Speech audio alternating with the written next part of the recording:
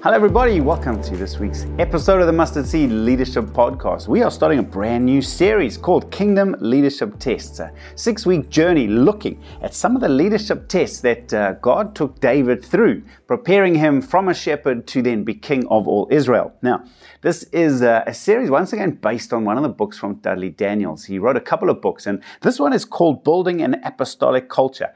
And once again, it's very generously free for download. So if you would like a copy, you can go straight to the NCMR website or app and you can download a book there. I'm looking at section 2, and the title of that is From Bethlehem to the Temple. Different stages of David's life and how God tested him to promote him in his preparation for leadership. Now, just on a personal level, I find these tests really challenging, and I think all of us are going to go through them. So the better we know them and can prepare for them, I think the better we can overcome. Let me give you 2 quotes quickly from the book before we look at test number 1. So Dudley Daniels says this: all of God's tests are life tests. When we fail a life test that God has put on our path, we have to repeat it. It is that important. We have to repeat it as often as it takes for us to pass the test. That is how God works with us. He does not let us get away with it when we fail a test or allow us to move on to the next stage. He never works that way. Once we realize this, that we are never going to get away with anything, we know that we simply have to set our hearts and minds on passing the tests that God brings our way. Then,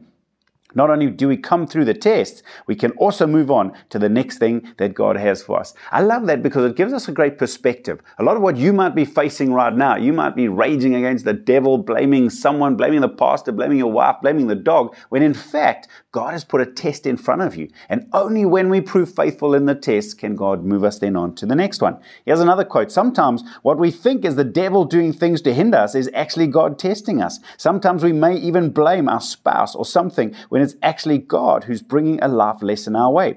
Often we're blaming the wrong person. We think it is other believers or other people when it's actually God we need to blame. Not that we can ever actually blame on God. Many of these times, God is simply sending us around the mountain again because we failed a test previously. Sure, that means the stakes are high. That means we don't want to waste our lives going round and round the same old mountain. So let's have a look. We're going to be looking at a couple of tests. And the first one, a big one. And Dudley's called it faithful in obscurity. The word obscurity means behind the scenes when no one can see what you're doing. Are you faithful in obscurity? David had to be faithful as a shepherd in the wilderness before he could be faithful as a king in front of all Israel. In 1 Samuel chapter 16, it's the story of when Samuel the prophet goes to Jesse because God has told him to go and anoint one of his sons to be the next king. And if you know the story, then Jesse sends out 7 of his sons, all looking impressive and tall and muscular. But as Samuel goes through each one of them, this is what God says in 1 Samuel 16 verse 7. But the Lord said to Samuel, do not consider his appearance or his height, for I have rejected him. The Lord does not look at the things people look at. People look at the outward appearance, but the Lord looks at the heart. And so one by one, he goes through all 7 of Jesse's sons, and none of them, God doesn't give him the thumbs up. So he says to Jesse, but are you sure you don't have any other sons? And so in verse number 11, so he asked Jesse, are these all the sons you have? There's still the youngest, Jesse answered. He's tending the sheep, Samuel said. Send us to him. We will not sit down until he arrives. Can you imagine for a moment what it must have been like as David? Possibly David even got the message from one of the servants like, hey, David, do you know all your brothers are having this special meal with the prophet?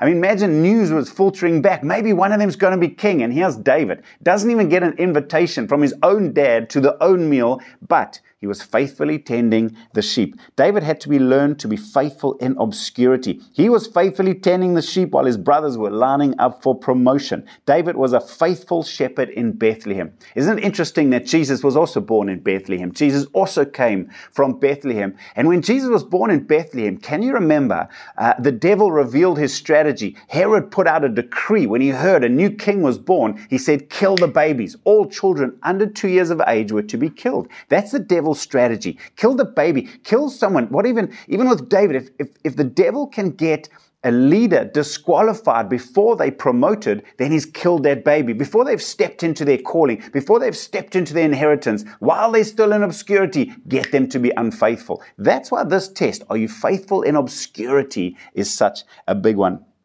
So what does it mean for us as leaders? God is not looking for people who will only serve if it's convenient, only serve if it'll make you rich or glamorous or you get the glory.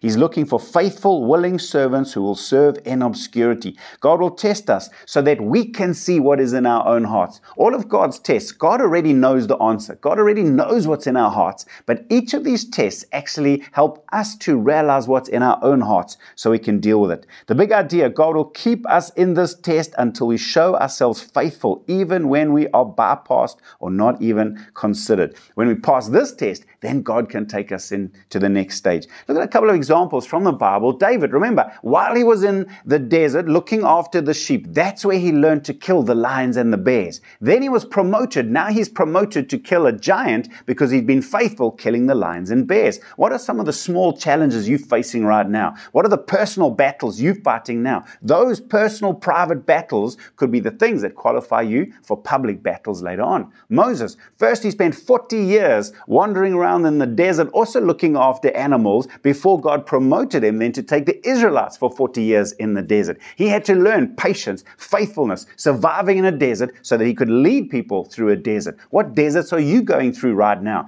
Areas of struggle or hardship or lack of contentment that you're learning to find your contentment in Christ now so that you can lead others through into the future. So let me wrap this up very quickly. Just at a very personal level, I remember having such a passion for full-time ministry. I had felt the call of God into ministry. And in fact, I was given sort of a hint. Maybe at the end of the year, there could be an opportunity for you to come into full-time ministry. I was so excited. I was counting down the days. As the end of the year drew near, the pastor then said to me, "No, I don't think the timing's right. Let's give it another year."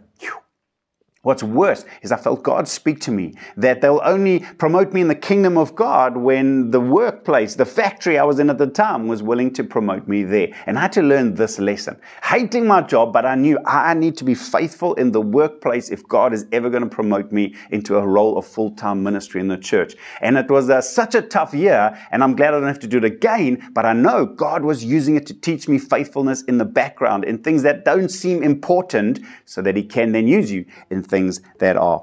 So, the big challenge, the Bethlehem test, is the test of faithfulness in the background. Will you be faithful when you're getting none of the attention, when others are being promoted, and when nobody else seems to notice? So here are a couple of questions to ponder. Number one, when we fail a test that God has put in our path, we have to repeat it. It is that important. We have to repeat it as often as it takes for us to pass the test. Question, have you ever found yourself going around in circles?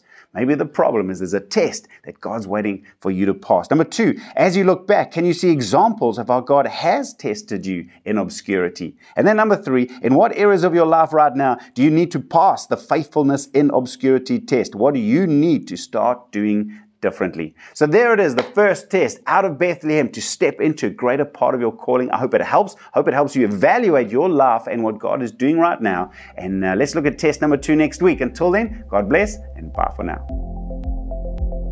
Thank you for listening to this week's episode. Remember, if you like the notes that come along with this episode or any one of our past episodes, you can visit outlookchurch.co.za/mustardseed leadership, where you can see all our past episodes, all the resources and notes that go along with this. Until next time, keep growing.